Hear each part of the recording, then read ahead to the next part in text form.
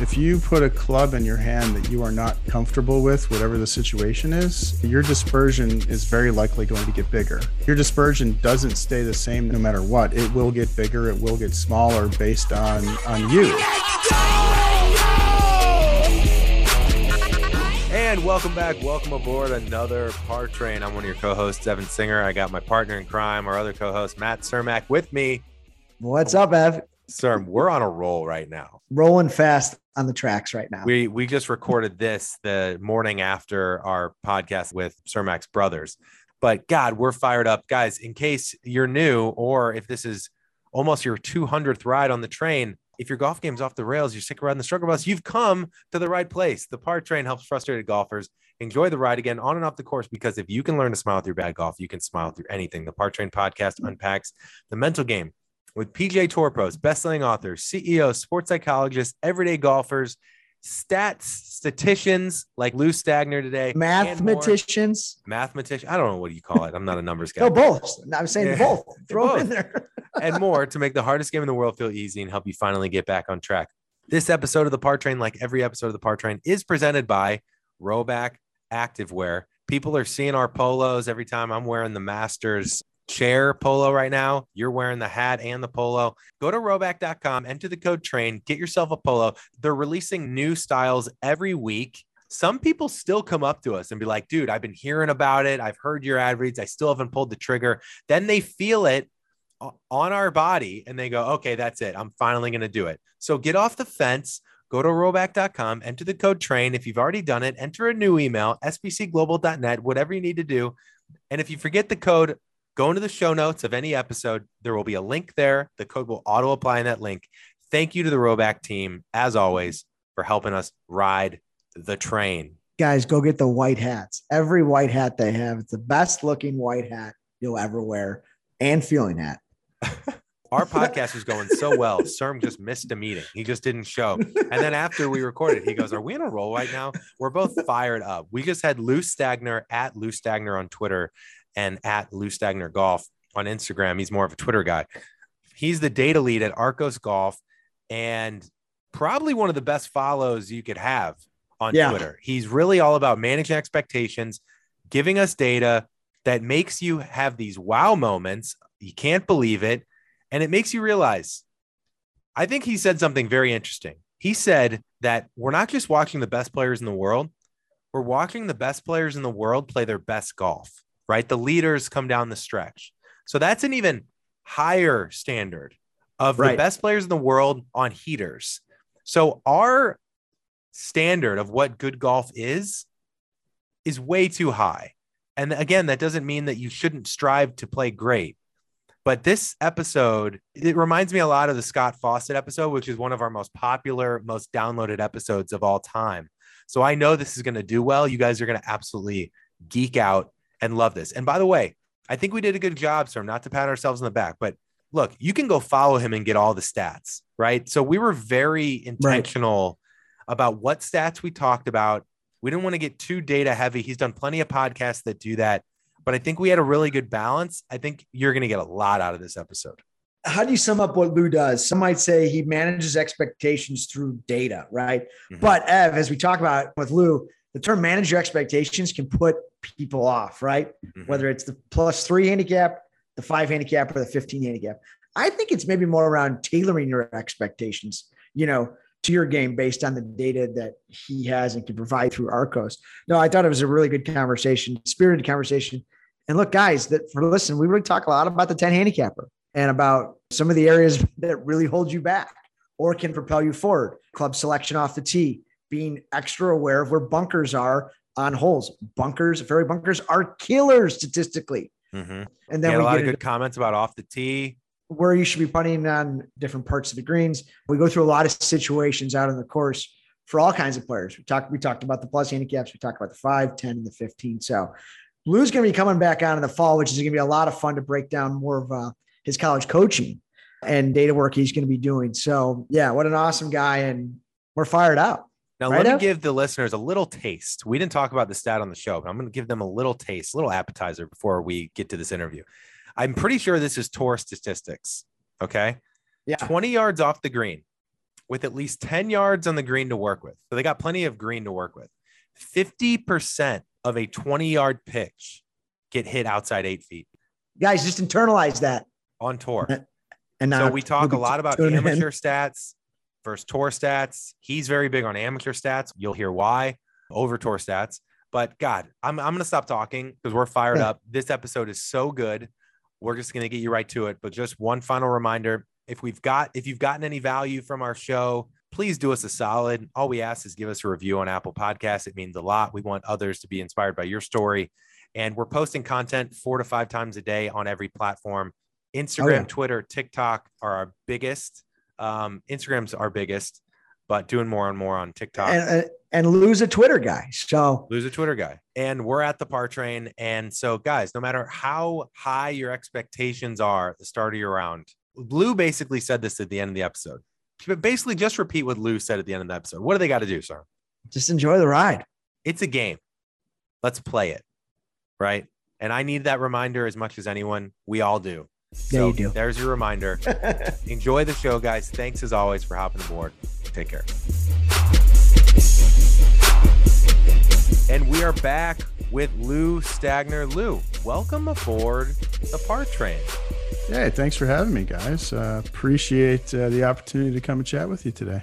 I was just telling you off air, Lou, this is one of the more unique ways we've gotten someone on the show. I was telling you, we were literally sitting at the dinner table on my first night in the bachelor party in Cabo. And one of my buddies, Bird, shout out to Bird, said, dude, do you follow Lou Stagner? You got to get him on the show. I love all of the stats that he goes. And I go, of course we follow Lou. We've posted some of his stuff on Instagram and retweeted it and stuff. But here you are from a conversation at dinner at my bachelor party. This must have been the worst bachelor party ever, man. We're talking golf stats. That's the kind of bachelor party that I need to be at, the kind where you're talking golf stats at dinner. Like that's right up my alley. So it's on brand for the train. It is very on brand. Yeah. Lou, we're going to go a million different ways. You know, we're all about the mental game. So managing expectations is a big part of that. And we're going to go through various things. But before we start, I wanted to read a quote you said that I think is really important, because every time we talk about managing expectations, we get replies and comments saying, oh, you're telling me not to try hard. So I want to level set before we start with this quote. You said, managing expectations doesn't mean you try less or don't care. You try every shot, you give it everything you got. You simply don't beat yourself up because you have expectations that are completely unreasonable. And I think that's the message I try to drive home. And I get a lot of the same feedback / pushback that you do on that topic is when I put out things that are meant to help people manage their expectations appropriately. And by appropriately, I mean appropriate for their skill level. We're all different. I'll often get people coming back at me and saying things like, I'm going to try, and this is telling me I shouldn't try and I shouldn't care. And it's just the opposite. And I think there's so many players out there that have expectations that are warped, and they do not align with what is reasonable for their skill level. And sometimes people just don't have a really good understanding of the things that they're good at and the things that they're bad at. So, you know, I've seen players, we'll just say a 10 handicap that might be a really good approach player, really good wedge player for their skill level. They think they're horrible because they're expecting to hit everything inside 12 feet, like a tour pro, or like they think a tour pro does. And when they don't, they get upset. And ironically, the reaction to those unreasonable expectations can actually then cause you to start playing worse, because you start to get uptight, anxious, however you want to describe it about your game. So having these warped expectations can lead you to be frustrated, mad, angry, upset, disappointed. I want to quit the game. All of those things that we've all probably said at one time or another, that does not help you play better.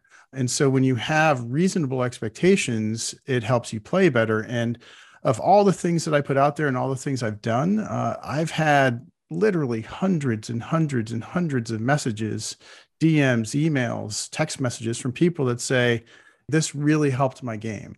I enjoy the game better now. I enjoy the game more. I play better now because I'm not expecting unrealistic things from myself. So I continue to put that stuff out there, and hopefully it continues to help to make a difference with folks. We made a video about a month ago about an experiment where pre-shot, act as if you've hit the shot 1,000 times, right? You have belief and confidence you can hit it, act like a pro, but then after the shot, act like a beginner. Not bad for a first timer, right? So it's the confidence matched with acceptance, which is kind of in line with what you just said. Yeah, that's great. That's really interesting. So you did tell me more about that. That's really interesting, and I'm curious about what you did, how you did it, and how many people were involved. That's really cool. Yeah, we just posted as an experiment. A lot of people were trying it and sending us very similar messages to what you get, which is, I think it's either you play with fear so you don't have confidence, right? Or you have confidence, but then you don't accept when you probably play within your line of misses, but you don't have low expectations. You have too high expectations. So it's funny. You kind of need both, right? You kind of need to believe you can do it, but then you also need to be okay when you don't. And that doesn't mean, to your point, that you're not trying any less. It's giving yourself a break so that you're giving yourself an opportunity to have that same intention the next shot. Otherwise, you go into the negative spiral, like you said. I would be interested to know, Lou, if you could only choose one group of golfers, let's just use for simplicity, amateurs versus pros. Which data set, which stats would you choose? What do you think would make a bigger impact for the golfing community out there, the regular amateur? Is it the Tour Pro stats and realizing that they're actually not as unbelievable as we see in the highlight reels? I mean, they're unbelievable, but it's different than the highlight reels versus seeing stats about us. What do you think would make the bigger impact if you could only choose one? If I could only choose one, it would be amateur data for sure. Just because I have, and I have access to amateur data. I have access to the largest set of amateur data in the world at Arccos. And there's over 550 million shots in the Arccos database, which to put that in perspective, there's about 22 million in ShotLink. So there's 25 times the number of shots in Arccos as there is in ShotLink. So it's a crazy amount of data. The reason I choose amateur data is because I have access to all different skill levels of AMs, and I can get down to +3s, +4s, really, really elite players. And I have the sample sizes at that skill level is really big and big enough for me to do whatever I want with that data to understand how they perform. Very few people are ever going to get to that range. So I can show data at that level, scratch players, and very few people ever attain that skill level. That would be a great goal for somebody to get to, right? A 10 handicap that wants to be a scratch one day, and me posting scratch data so they can understand what the profile of a scratch player looks like and how they perform, I think is great. And I think it's significantly better than tour data because they are literally world-class athletes. It's the best few hundred players in the world. There's nearly 50 million golfers on the planet, and these are the best couple hundred out of 50 million, which is pretty elite to get there. They are so much better than amateur players. And I know we kind of get skewed by what we see on TV. We're seeing the best players in the world playing their best, and that's typically what they're showing, and we get skewed by that. And certainly when you look at all tour players, they are not performing as well as the guys that are on a heater, but they're still incredible. And they are so much better than amateur players. I've put a ton of tour stuff out there in the past, and I continue to put that data out there, but I think there's way more value in the amateur data and how we can use it. I think we can relate to that a whole lot more than we can the tour data. I think sometimes it's fun to put the tour data out there to help show how warped people's expectations are of what tour players really do. So I think that's useful and helpful, but I'm sticking with the AM data. No, it's great, Lou. And it's great to have you on. I want to dig in a little bit more on how, every player is different, obviously, but how you would coach those scratch amateur players. So last night I come from a big golfing family. We all play Division I golf. We had my two brothers on last night who just won the Butterfield Invitational here in Chicago. Mike's a +2, Joe's a +5, and they're very different players. But Guys like them that would come to you, generally, where would you maybe focus on? Is it more ball striking? Is it a certain yardage? Is it more short game? It really depends on the player. Like everyone's different. So we'll do analysis on their stats and what they do and where they're good at. And I help them identify those things. I work with players on the mental side of the game. So I went through a certification program with a sports neuroscientist. His name is Dr. Izzy Justice, and he works with professional athletes across different sports, from golf to NASCAR and everything in between. And kind of shocking to hear that NASCAR drivers, I don't follow NASCAR really at all, how, they work on the mental game as much as golfers do, which is pretty fascinating to me. And so I went through his certification program, and I've worked with him on a few things. And I'm taking what I've learned from guys like him and working with players on that. But Matt, I think you touched on it. Every player is different. And last year, there were a couple of scratch players that I was working with and did a few sessions with them. And they were both around a 1 index, right in that range. And there was, I want to say, about nearly 2.5 shots difference with them per round in their putting. So one player was about 2.5 shots better per round than the other player. And that's not uncommon. And I've put some of this data out there, but at the amateur level, when you look at any given skill level, it starts to get a little bit smaller when you get down to really elite players, so scratch players and plus players. But when you look at 10 handicaps, 5 handicaps, 15 handicaps, let's say we lined up all the 10 handicap players and we got the best 5% of the putters that are 10 handicaps. And then we looked at the worst 5% of the 10 handicap putters. There's nearly 4 shots difference in putting between those two groups. So you wouldn't say, well, if you're a 10 handicap, if you want to be better, you got to be a better ball striker. Generically, that's true. Like if you want to be a really good player, you have to be a better ball striker. But we have 10 handicap players that hit the ball pretty good. They're okay. They could certainly be better if they wanted to get to scratch, but they are horrific putters. And there's low hanging fruit for them if they work on that skill level. So everybody's different, which is why it's so important to track your stats and understand where your strengths and your weaknesses are so you can tackle what is appropriate for you. There's not a one size fits all. We're all different and we all perform in different ways. Well, Lou, to keep going on this point, because I do want to talk about the 10 handicapper, which is a lot of folks that listen to our show. Okay, so that 10 handicapper is not a great putter, right? We see that. But what's the correlation between where they're hitting their iron shots? When you're putting from behind the hole all day or the wrong quadrants of the green, a 40-footer downhill can be a lot worse than a 15 to 20-footer chip uphill. So curious of what that data looks like, and is it kind of a meet in the middle? You have to improve your putting if you want to get to a low handicap, but at the same time, you have to rethink how you're approaching the greens.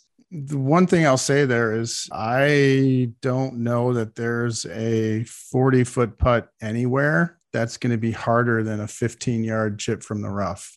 From the rough, sure. Yeah, from the rough. From the fairway in front of the green.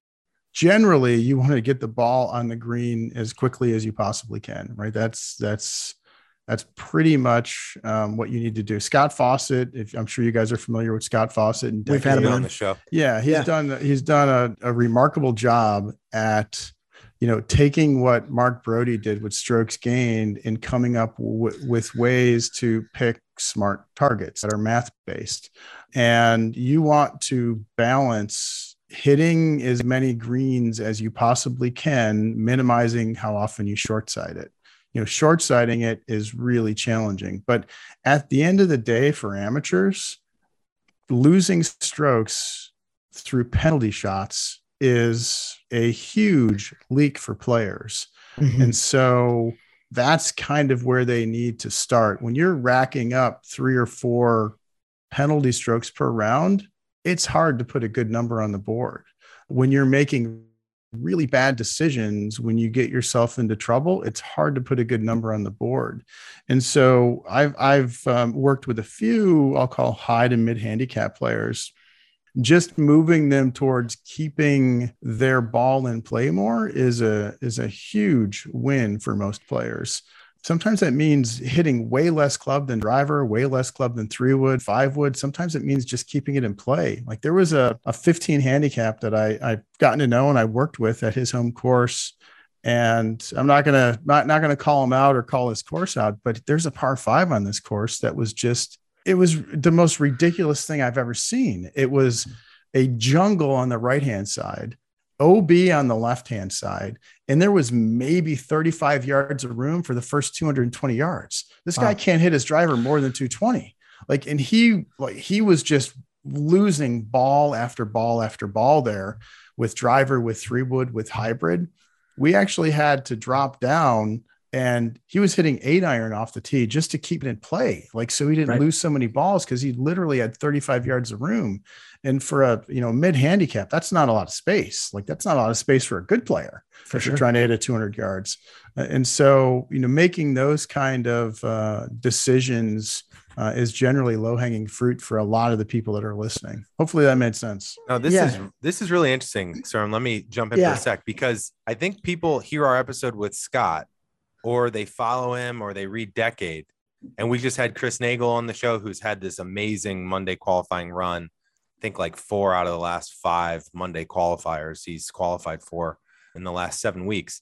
But a lot of these guys say you should really be hitting driver everywhere. But what is the balance and what does the data say with the player you just described, right? Because we can't hit driver everywhere to gain the distance if we're getting penalty shots from the driver. So what's the balance there? Well, yeah, I'm sure you guys have read Every Shot Counts by Mark Brody, which is my favorite golf book of all time. And in that book, Brody describes it. Brody walks through what is appropriate.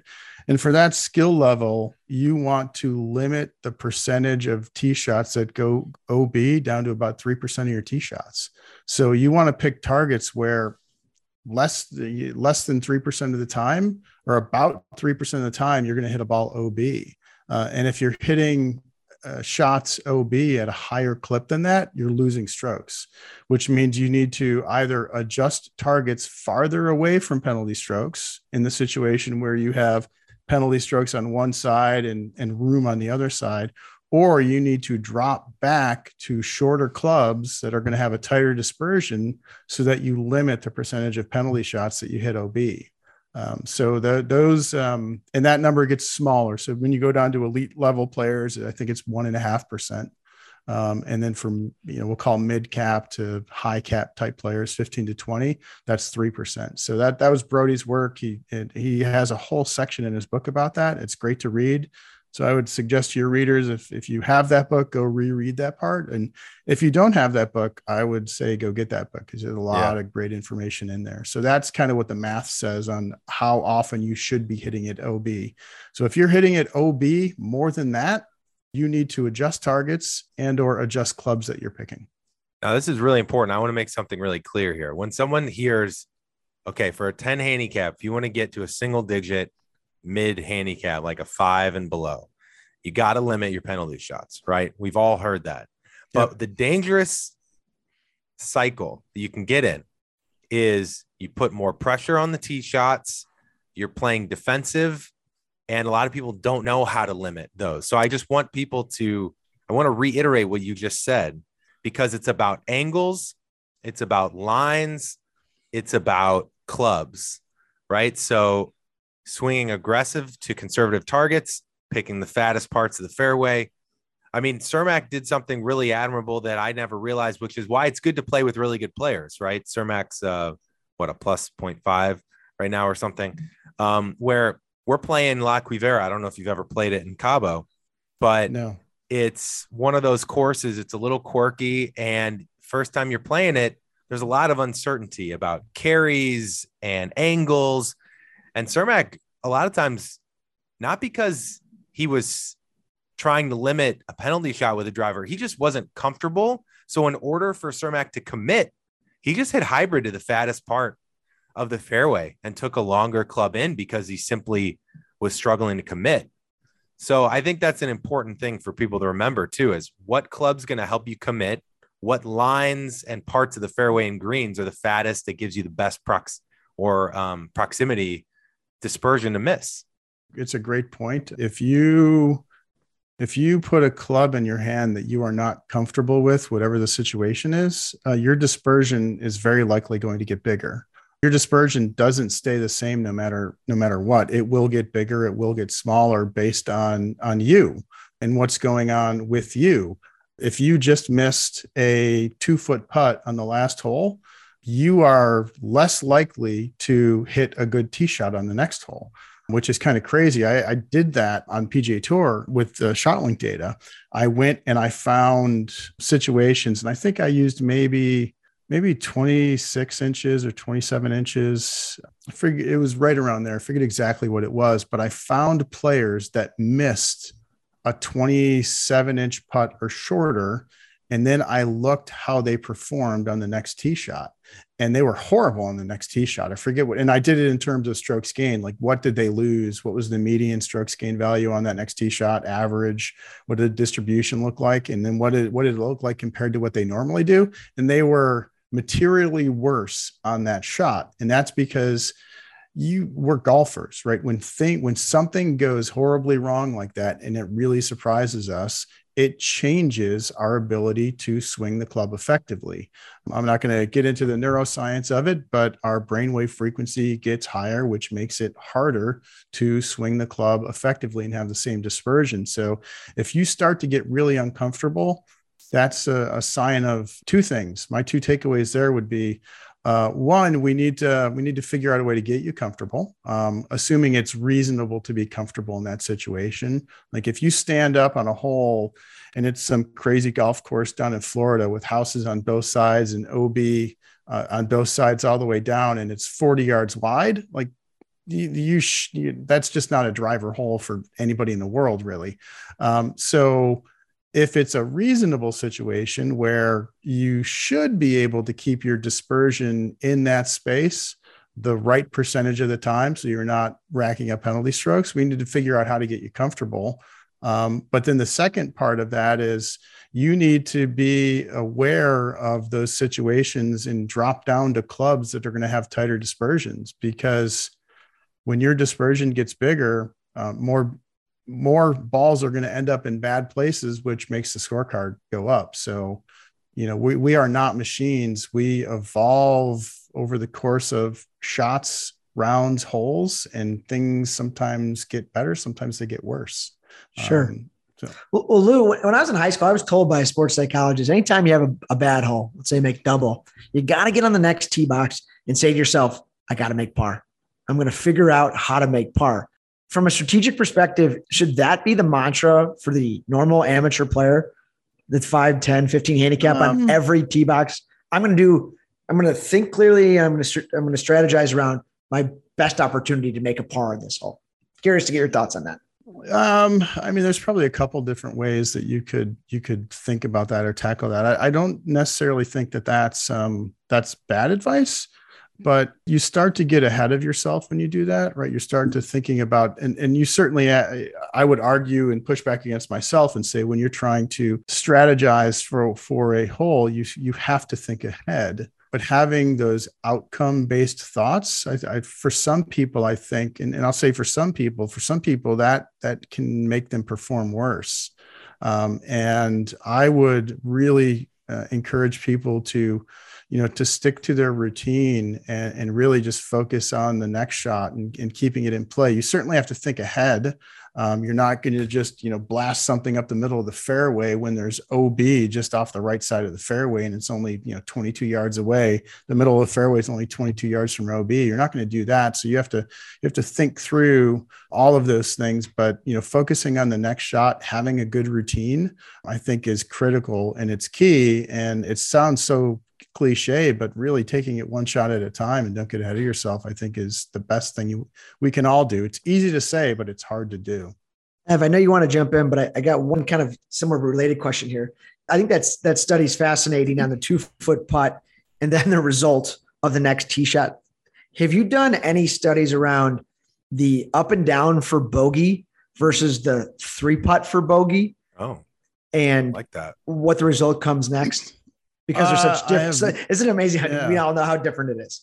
Yeah, I have not, but that's a really interesting one. I will definitely put that on the list. It's the first person I've heard ask that, so let's do that. That's a really good one. Yeah, that's I'm curious now. Isn't it funny too? Unlike I was saying that last weekend on this Ryder Cup trip I had, where it's like in a scramble on a par 5, you're by the green in 2, right? And Lou, I've heard you say great stats around being 20 yards off the green. Right. And proximity and what people think. So let's say 20 yards off the green and on a par 5, you put it to 12 feet. You're a little disappointed. But then you think back, you say on a regular hole, if you stick it to 12 feet, have a 12-footer for look at birdie, you're going to be pretty pleased. Right. So I'm really fascinated by these moments where the specific use case and the expectations can make the same exact result or opportunity feel entirely different. Yeah, it's a really good point. And we do always feel different for some reason. And I don't know if us humans were really wired to play golf. It seems like all the things you need to do to play good golf is the opposite of how we all typically think and act and behave. well, right. When you make it up and down for bogey, whether it's a par 3 or par 5, whatever, it's like, way to salvage that hole. And when you 3-putt for bogey, it's like, you let one go there. And it's just, and you made the same score, and the mind goes, so yeah, for sure. And also, you probably hit not your best shot to get you in a position where you had to get up and down for bogey. Right. Well, so you had some bad mojo on that hole or whatever, bad swing thoughts, bad outcomes, whatever the case may be. Something didn't go your way to put you in that spot, but you walk off generally feeling pretty good about it, right? When you make a 10-footer for bogey, you feel very differently than when you 3-putt from 30 feet. For sure. And then Lou, that's just the importance of the short game, right? Because the short game is the end of the hole and sets you up for the next hole. Because you could hit 4 bad shots, make that 10 or 20 footer. And you're like, you know what? Okay. Where you hit 2 great shots and hit 2 really bad putts, and you're ready to, it's the importance of short game because it's always setting you up for what's next in terms of your new challenge. Yeah, definitely. All right, guys, we're going to take a quick break here from a quick sponsor, and then we'll get you right back to the show.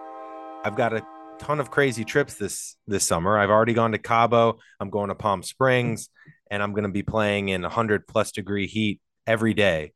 And it would be easy to get a sunburn out there. I know a lot of us leave sunscreen up to chance. We hope a buddy in the group has it. We hope the pro shop has some. We forgot to put it in our bags. Then you get that farmer's tan, or worse, you get burned, and it's painful. It's not good, right? I used Oars and Alps my entire bachelor party. Every guy on the trip used it. I bought like 6+ of them, SPF 30s, and nobody got burned. We loved the smell. It was not sticky. It's the best. I'm telling you, they are my go-to sunscreen now, Oars and Alps. Their SPF 30 has antioxidant vitamin C in it, which helps with moisturizing. It's not as drying as others. And more importantly, it doesn't have the crazy chemicals that a Coppertone Sport or a Banana Boat has. So here's what you got to do. Go to oarsandalps.com, OARS and ALPS.com. Enter the code TRAIN. Get yourself 15% off. I just submitted another order for myself because I ran out after Cabo. So I'm stocking up. The cooling wipes are an awesome little addition to use maybe at the turn. Maybe wipe your face off, clean it up, and then reapply. That's a nice little pro tip that I learned from Cermak. The SPF 30, SPF 50 spray won best sunscreen by Men's Health in 2021. And the Go Stick is another great option that won best product at the 2022 PGA show. So oarsandalps.com, enter the code TRAIN, get yourself 15% off, protect yourself out in the sun, and get yourself something that you deserve. Great ingredients, great smell, and great company, Chicago-based. They really got great people over there, and they're a great partner of ours. So oarsandalps.com, enter the code TRAIN. Let's get back to the show. Everyone needs to follow you, obviously, if they don't, at Lou Stagner on Twitter. And is it also at Lou Stagner on Instagram, or is it? I think it's Lou Stagner Golf, but I don't go on Instagram. I'm not smart enough to figure out Instagram. So more of a Twitter guy like me. We can help you out with Instagram. Yeah, whatever. If you have tutorials, sign me up. I'm in. I could help you out with that. So everybody needs to follow you if they don't, but you look at all these stats, they're so fascinating. They really help manage expectations, but I was really curious. If someone's listening to this right now, if we talk about a bunch of stats, which I'm sure we will in a bit, it can be overwhelming. So if you had to narrow down, not necessarily one stat itself, but a category or an area of the stats. So whether it's proximity to the hole, whether it's fairways hit, whether it's putts made out inside 12 feet, which I know you've talked about on other podcasts. What do you think, what stat area could provide our listeners their biggest aha moment and make them think about their approach to their game differently, or make the biggest impact on their game? Does that make sense? It does. And I think that's an easy answer, in my opinion. Okay. I think the stat that people should be thinking about and tracking the most is how many, this is not including par threes. Par threes, we all have a chance on a par three to peg it, and we get a shot to put it on the green. How many tee shots leave me in a position where I have a reasonable shot to knock the ball on or around the green for my next shot, or in the case of a par five, my third shot? So how many tee shots basically keep me in play? Fairways are so overrated for amateur players. They are pointless to track for amateur players. And I know some people are going to cringe when they hear that, but they really are. There isn't that much of a delta between what a typical amateur player is going to score from the fairway and the rough from the same distance. And keeping that ball in play is so important. And so I guarantee you, all of you, when you think back to your really good rounds and go back and look at all of your really good rounds, you very, very likely were in a position to hit a green in regulation after every tee shot. You didn't hit it in the woods and have to come out sideways. You didn't hit it into a lateral. You didn't hit it OB. Like, you kept the ball in play. Keeping the ball in play is the most important stat, in my opinion, for us amateur players, because so many of us don't do that. And we hit it into bad spots far too often. So to me, that's the most important thing that you can think about. And you can adjust that and impact that in a couple of different ways. You can pick better targets, number one. You can use different clubs. So when you have a really tight hole with lots of trouble, it might not be driver, it might not be 3-wood, it might not be 5-wood, it might not be hybrid, it might be a 6-iron for you and your dispersion and your skill level, so that you can keep it in play and not rack up penalty strokes at a higher clip than 3% of the time. And so that's how you can adjust that. And then you can finally go get lessons and work with somebody. And that's why I also think it's really important to keep your stats, so that you can walk into your instructor and you can have actually really good information for the instructor. There's so many of us that have bias towards what we think we're good at and what we think we're bad at, and we often relay that to our instructor. It's really beneficial. I've yet to meet an instructor that says, it's not beneficial for me to know what your on-course performance is. They want to know. And if you can give them strokes gained info, that's way better than, I average 31 putts per round. There could be a lot of things behind why you average 31 putts per round. To Serm's point earlier. Yeah. Of where on the greens and everything. So real quick, Lou, I think this is so fascinating. And actually, Dr. Joe Parent, the author of Zen Golf, told us the same thing. He said, a good shot is a shot that I can get the club on the ball with basically nothing right in front of me. Yeah. Like, if I have a view at the green or my target, that's a good shot. And so if I'm going to go count that, so 14 opportunities around, right? Instead of 14 fairways, let's help people understand exactly how they get a check mark. So if I'm obviously not in the trees, like you said, nothing directly in front of me, not in a hazard, but let's say I blast one so far right on another hole, I have a great look. That would still count. correct? That would still count. Okay.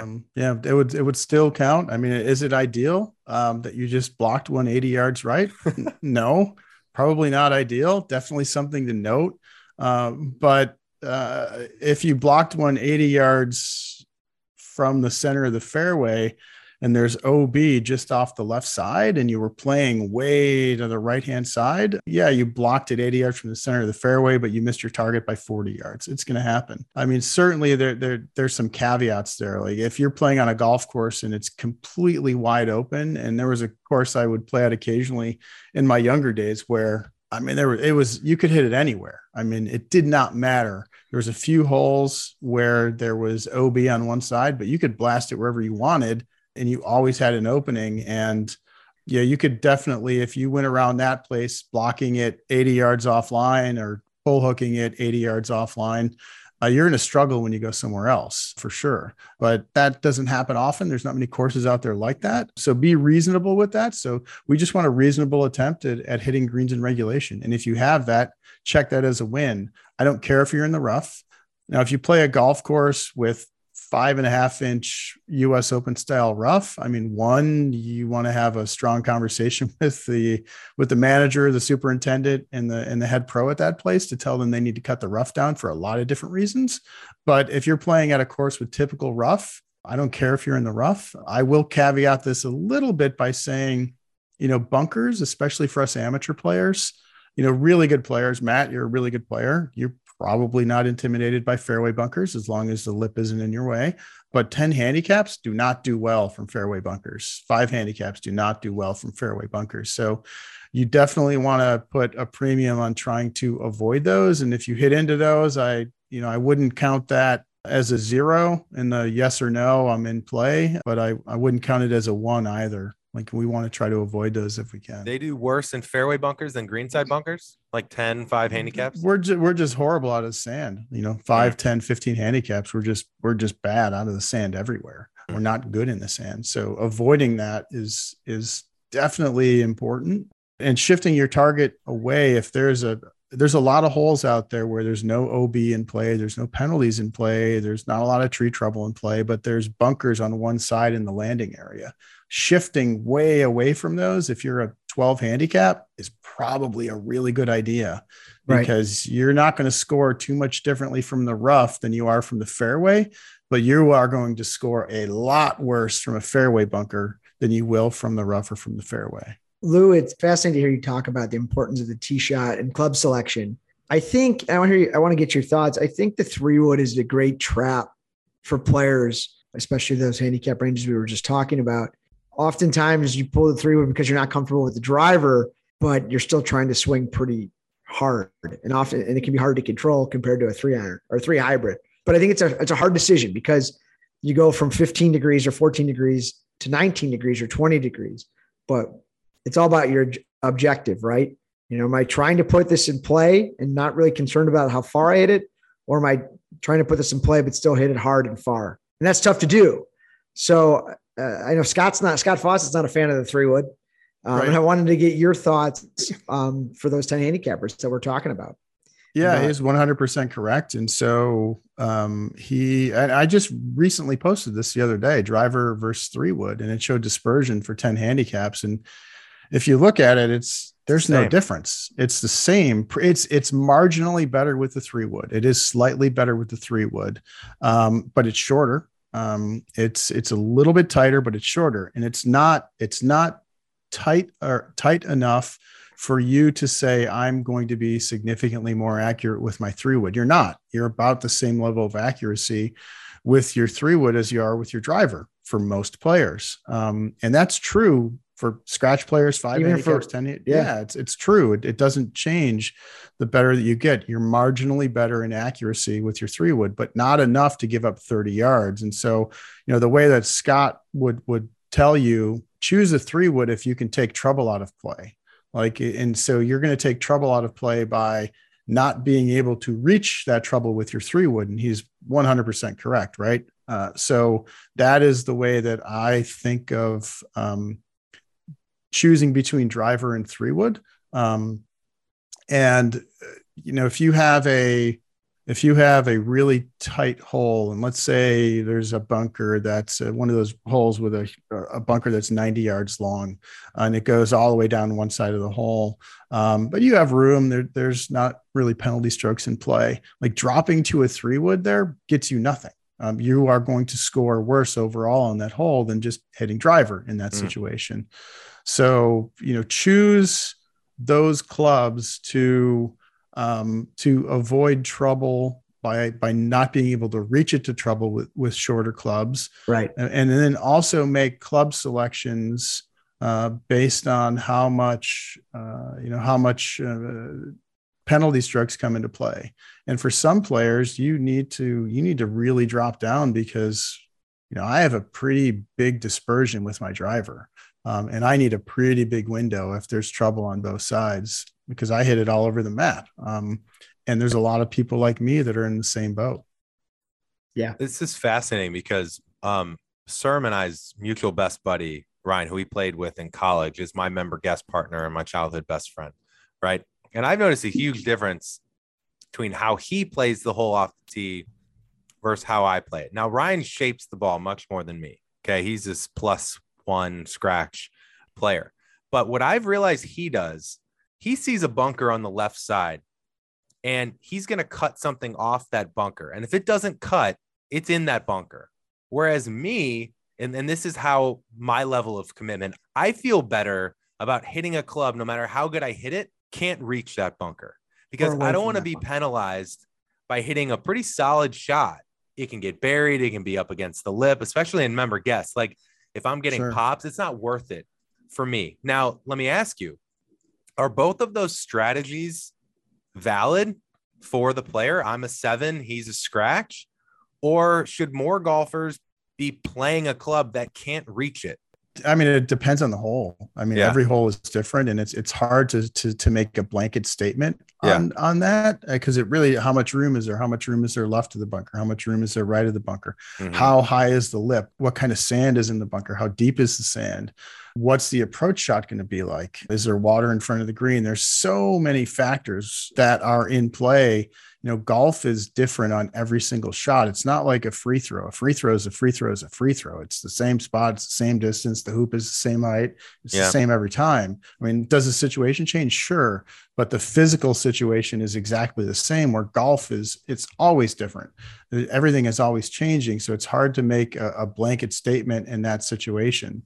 So I'm not trying to dodge the question. No. It's just, it's hard. Well, Lou, I think it gets back to just my take from what Evan's saying too. It's just back to more amateur players, normal amateur players are just afraid of greenside bunkers you just don't want to be in them, And I think that gets back to understanding, putting in the time to get better at that. So there is a comfort level. Like, we talk about on par 5s, Evan, Ryan, and I said, if it's a 250, there's bunkers in front, just trying to hit in the bunker. Sure. If I hit the perfect shot, maybe it ends up in the green, but like, I want to be in that bunker. So there's definitely, I think, a comfort level there. Yeah. Not that, you're a decent bunker player, but you can get better. And then you take that 12 handicapper who's just not a good bunker player. Right. Well, it's also good information, right? Because if you're actively trying to avoid stuff, Lou, we've said before in this show, practice doesn't make perfect. Practice leads to comfort. So you sure as hell know what you need to practice. Right. But we haven't gone too much into some of the stats, but I think it's important I think we should talk tee boxes for a second, because I know you've been really passionate about this. And I think, Lou, you said on another podcast, keep me honest here, that if the tour players played the tees that we play, it would essentially be equivalent to them playing 8,000 to 9,000 yards based on our skill level. Is that true? I mean, it depends on, so there's a couple different ways to think of that. But when you have someone, the average male amateur hits it right around 220, depending on how you want to look at it, 217 to 220. And off the tee with driver, driver off the tee. So that's driver only. It doesn't include shorter clubs, which is, more than 80 yards shorter than a tour player, right? And they're shorter with every club in the bag. And if you just think of it on every tee shot of, we'll call it 80 yards, every tee shot, 80 yards, that's 800 plus another 320. So 1120 yards plus the par 4 tee shots, which are going to be, very different, plus all the approach shots. It's 16, 17, 1800 yards roughly when I kind of do the math that way. When I see players that hit at 220 and they're playing at 6,600, that is just, it's insane. It's literally is like tour pros playing 8,500, 8,800, 9,000. I see some of the rounds that people play in Arccos, and I see their handicap and I see their distance that they hit it. And it's not like it's one round. Right. I don't have it in front of me, but I want to say it was something like, of players, I looked at players that hit it between 200 and 220, and like 12 or 13% of the rounds they played were like at over 6,700 yards. That's just, it can't be any fun. Like you're just, there's so many par 4s you're not even going to be able to reach. You just don't hit it far enough. And like, I'm a huge proponent of playing tees that are appropriate for your length and your skill level. And this is just a rough guideline that I have. It's based on not a lot other than my opinion. So I'll just say that whatever tee box you are playing, if you are not breaking, shooting 80 or better 20% of the time, you need to move up a tee box. Keep moving up tee boxes until you can do that. If you're breaking 80 or better 20% of the time on a par 72 golf course, you're going to be around an 8 or a 9 index. Like you're going to kind of get to single digits. You're going to be maybe a 10, but you're going to be somewhere between an 8 and a 10 index. If you can't get to that level, playing from 6,500 yards, if you can't do that, then drop down to the next box. I see far too many people, struggling with the game that just don't hit the ball far enough, or their skill level doesn't allow them to hit driver enough, right? So, okay, yeah, I can hit driver, 260. Yes, but you hit driver all over the map, and you cannot play driver on so many of these holes because you're going to lose 7 balls for the day on the golf course you're playing on. And if you wanted to be appropriate, you're going to have to hit way less than driver because you need a 90-yard window because you hit it all over the map. I'm a huge proponent of playing the tees appropriate for your skill level. And I always get beat up when I put that kind of stuff out there, but I stand by that. The USGA started the, Tee It Forward program, and I think it's a great program. And at the end of the day, we're not playing golf for money. Like we're playing golf to have fun. Hopefully that makes sense. Wouldn't it be great if Lou's voice could be coming through the Arccos on the grips and saying, hey, move up a tee box, please. I've been looking at your data for weeks instead of blue today. Yeah. Move up. What if that was your responsibility, Lou? That Arccos threw that. Yeah. Unfortunately, I wish I need a better voice. If I sounded like Morgan Freeman, that might make things a little bit easier, but I don't. So I think people will get pretty annoyed pretty quickly. But don't be surprised if you see things like that in the future inside of the Arccos app, where we start to maybe tackle some of those things. I don't know if it's definite, but don't be surprised. All right, guys, we're going to take a quick break and hear from one of our sponsors that every single one of you needs before you go play golf. I'm telling you. So I just been on all of these amazing trips, and I have had so many of my friends and people that I don't know just come up to me, see that I'm wearing a Roostes belt. And it's so funny. They ask me, hey, so I've been thinking about getting one of these belts, but I just wanted to ask you, are they as good as you say they are, or are you just doing an ad read? And I look at them and I smile. I laughed a couple of times. I'm like, look, I want to make it super clear. We're not just having anybody on this show. I don't have anything on our podcast that is just quote for an ad read. Okay. We vet everything. We wear it first. We have to absolutely love it. And then we bring it to the trained faithful, all you guys. Okay. So shoproostes.com, enter the code TRAIN, get 15% off and free shipping. I'm telling you, they're woven stretch belts with a beautiful brown leather and metal clasp. They are the best belts that I own. I have 5 or 6 colors now. I want to get more. So whatever you're into, if you want a classic look with solids like khaki, white, black, navy, they got that. If you want something a little louder, they've got tricolors. They've got a bunch of different colors. So whatever you need, they got it. So shop Roostes, ROOSTAS.com, enter the code TRAIN, get 15% off plus free shipping, and get the belt that your outfit deserves. You guys are getting Rhoback out there. Elevate those Rhoback outfits with a Roostes belt. I'm telling you, you guys will absolutely love it. All right, let's get back to the show. Lou, as a former college player, I'm curious to at least ask you a question about your experience with the Princeton men's golf team, I believe, and assistant coaching work you're doing. You know, when I was playing in college, you practice a ton, you qualify a ton, you travel, you play tournaments a ton. Oftentimes it can be quantity over quality.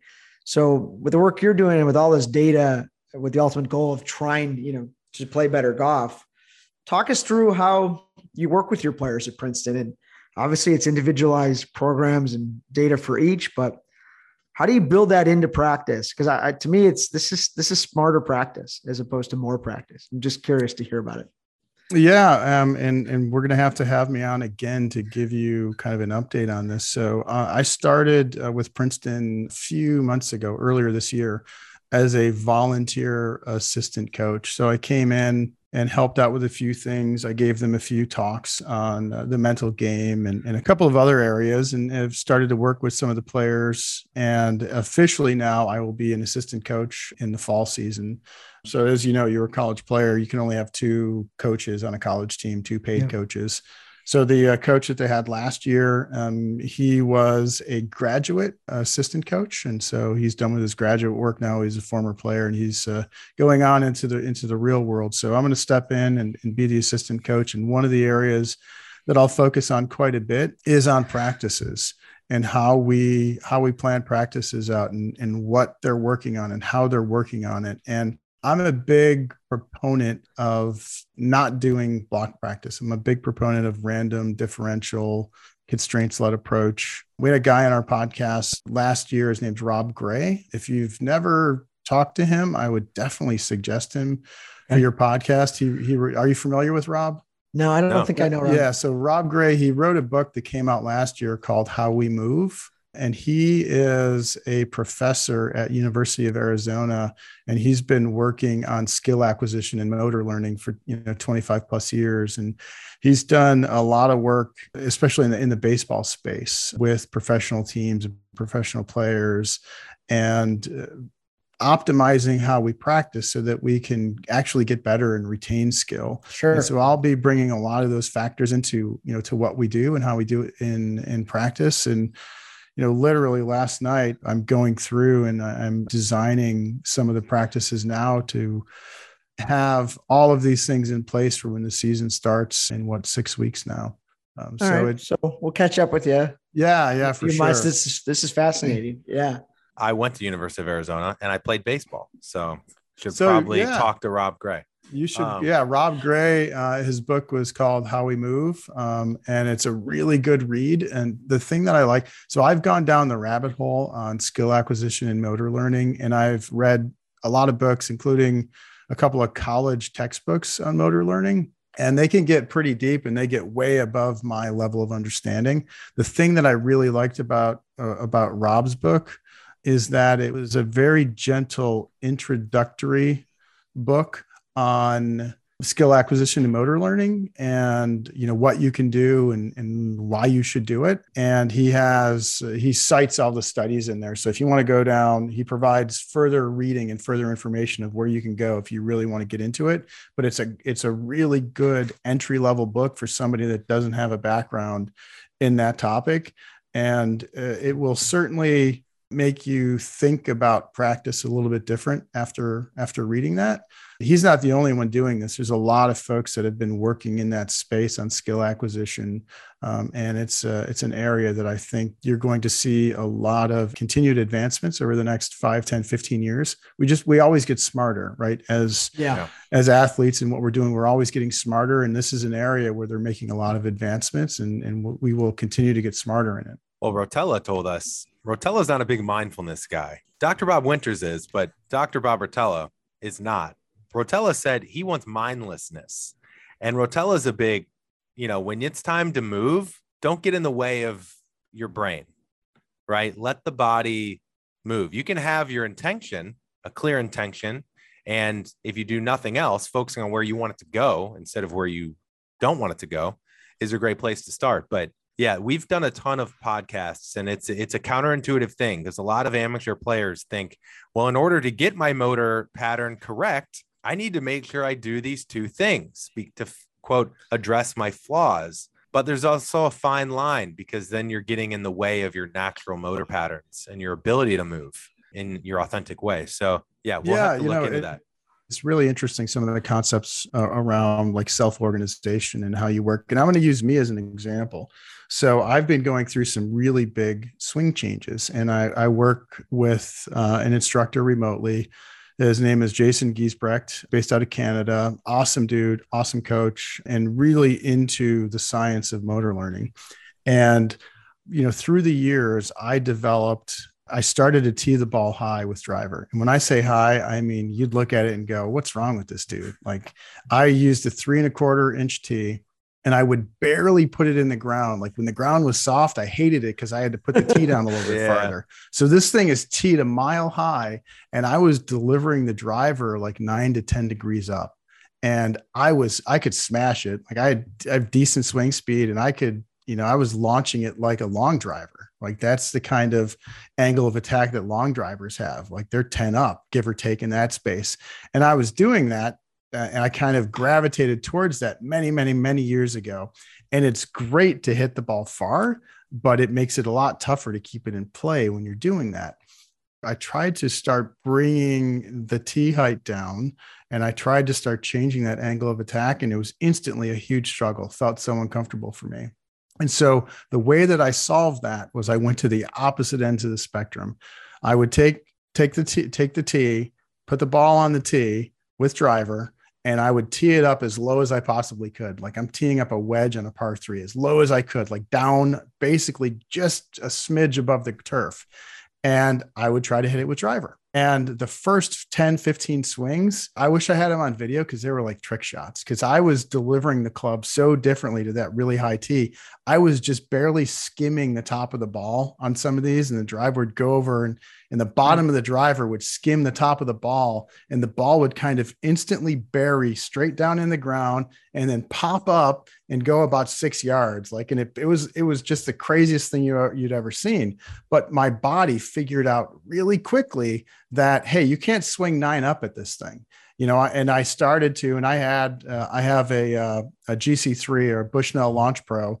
And so I had that next to me, and very quickly my angle of attack started to go from, crazy where it was down to like -3, -4. Like, I figured out really fast that if you want to hit the ball, you have to have a, -4 angle of attack on this, teed so low.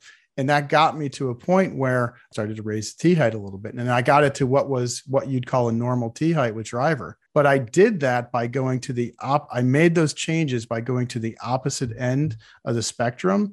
And it didn't take long. Like, over 2 or 3 sessions, I went from, I have to have this ball teed up on top of a pencil to feel comfortable, to I can tee it as low as I want right now. And it's amazing how that kind of worked out, and how my body figured out how to make those changes. I love that story. And that's the quote: the body will figure it out, right? Mm-hmm. Because you have no choice. Backs against the wall. Like, you've got to figure out how to hit this, the lowest tee in the ground. That's a great thing. A 10-degree driver. That's a great thing to remember during the round. I've been told that by many of our guests, tour pros. That's like, and something I've been telling myself lately, Lou, there's mental game stuff to act as if, right? Even if you feel like you're a terrible driver of the ball, you kind of have to act as if you're a great driver of the ball.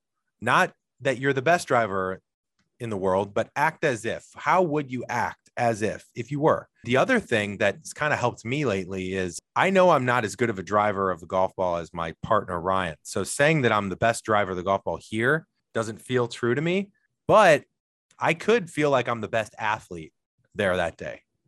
Right. And this whole notion of like, my body's going to figure it out. I don't need to panic, which I've done. I don't need to reinvent my swing. I don't need to go back to a feel that worked for me 3 years ago. My body will figure it out. Is actually a great way to stay grounded and calm and not panic. So I think that's a great reminder for everybody. Now, before we let you go, Lou, I have to read a stat that I found from you. That I think is just such a great way to end and help people manage expectations. Because we actually didn't go as deep into the stats as I know you've gone in a lot of other podcasts, but that's why people have to follow you at Lou Stagner or Lou Stagner Golf on Instagram, Lou Stagner's on Twitter. But from 200 yards out, I think you know where I'm going with this, Lou. 10 index, 10 handicaps, averaged 3.98 strokes. Yeah. The hole out. 4 shots from 200 yards out is the average for 10 handicaps. And so many of us think that we can stick it and have a shot of getting up and down. I mean, let's just finish with this. It's making a bogey on a par 3, right? Yeah, on a tough par 3, right? 200-yard par 3. 10 handicaps don't play too many par 3s from 200 yards if they're playing the right tee boxes. Right. If they're playing the right tee boxes. But yeah, some of those numbers are, they slap people in the face. They really do. To think that it's 4 shots from the fairway. That's not from the rough. That's from the fairway. To think that it's 4 shots for a 10 cap from 200 yards in the fairway, it makes you think about things a lot differently. Like, we're typically disappointed when we don't make par, right? As a 10 handicap, you're probably disappointed. I didn't make a par. Especially our listeners. They're trying to ride the train. Yeah, ride the train. Exactly. But in some of those situations, let's say it's a long par 4, maybe, into the wind, and you didn't catch your tee shot perfectly, and you have 200 coming in, or whatever the situation is, how you ended up at 200 yards in the fairway. When you get there, if you can par half the time and bogey half the time and average 3.5, you're picking up a half a shot on the average on other 10 handicap players in that situation. And that's material. That's significant. It's eye-opening to see some of the numbers and some of the stats for amateur players. And I hope that by sharing some of these things, it helps to give people a better understanding of what good means relative to their skill level. Because I think that's such an important thing to a tour pro is going to be disappointed if they make 4 from 200 yards in the fairway in most situations. That's probably going to, they made a mistake somewhere. But a 10 handicap, if you do make a 3 there, that's phenomenal. You just picked up a shot on other 10 handicap players. And if you take 4, make a 4, as in 4 shots to hole out from there, like, you're doing what typical 10 handicaps do, and don't beat yourself up over it. So limit those big numbers, limit the doubles, limit the triples, limit the others. That's how you're going to score better, for sure. Well, Lou, this was a real pleasure. We have to get you back on for sure, because the first interview with someone, we cover a lot. Second interview sometimes is even better because we can go really deep on a singular topic. So we'd love to have you back. I'm going to give you the floor.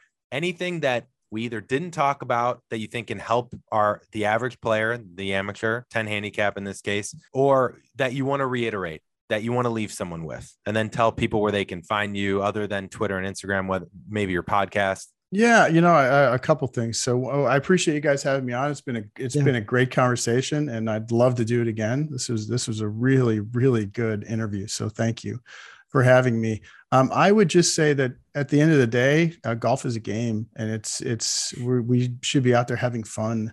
And a lot of the stuff that I do, I want to help players get better with the content that I put out there. But I also want to stress that a big reason of what I do and why I do it and how I try to help people is so that they can have more fun out there. We don't get paid to play the game. We're amateurs, and we choose to spend money on this hobby because we love it. So have fun. I mean, do we want to play well? Yeah, absolutely. Is it maybe more fun when we play really well? Yeah, probably. I'd be lying if I said it wasn't, but still, even when you play poorly, it's a game, and have fun. And so that's kind of my biggest message. And other than that, next time there's probably a million topics we could deep dive on. I really encourage you to get Rob Gray on and reach out to him. Yeah. And I can, when we're done here, give me some connection info, and I'll send them a message, and I'll connect you guys so you can get him on, because that'd be great. You would love to talk to him, and definitely get his book and read through that. It's an easy read. And when you have me on again, we can maybe cover that topic and get into some other cool stats. And for those listening, you can find me, as you mentioned, on Twitter @Lou Stagner. Podcast is Hack It Out Golf. I do that with Mark Crossfield and Greg Chalmers. That's really about it. And thanks again for having me, guys. Really appreciate it. It sounds like Lou is all about our mission to enjoy the ride. We're very aligned. 100%. Yeah, it's a game. I mean, we pay money to be out there, so have fun. Yeah, we said once, Lou, if it starts to feel like a job, it's time to take a step back and start playing, right? Yeah, definitely. I agree with that wholeheartedly. Have fun out there. Well, thank you again, Lou. Yeah. We love everything you do. So keep doing what you're doing, and we'll have you back on again soon. Great to meet you, Lou. Yeah, thanks, guys. I appreciate it. Look forward to doing it again.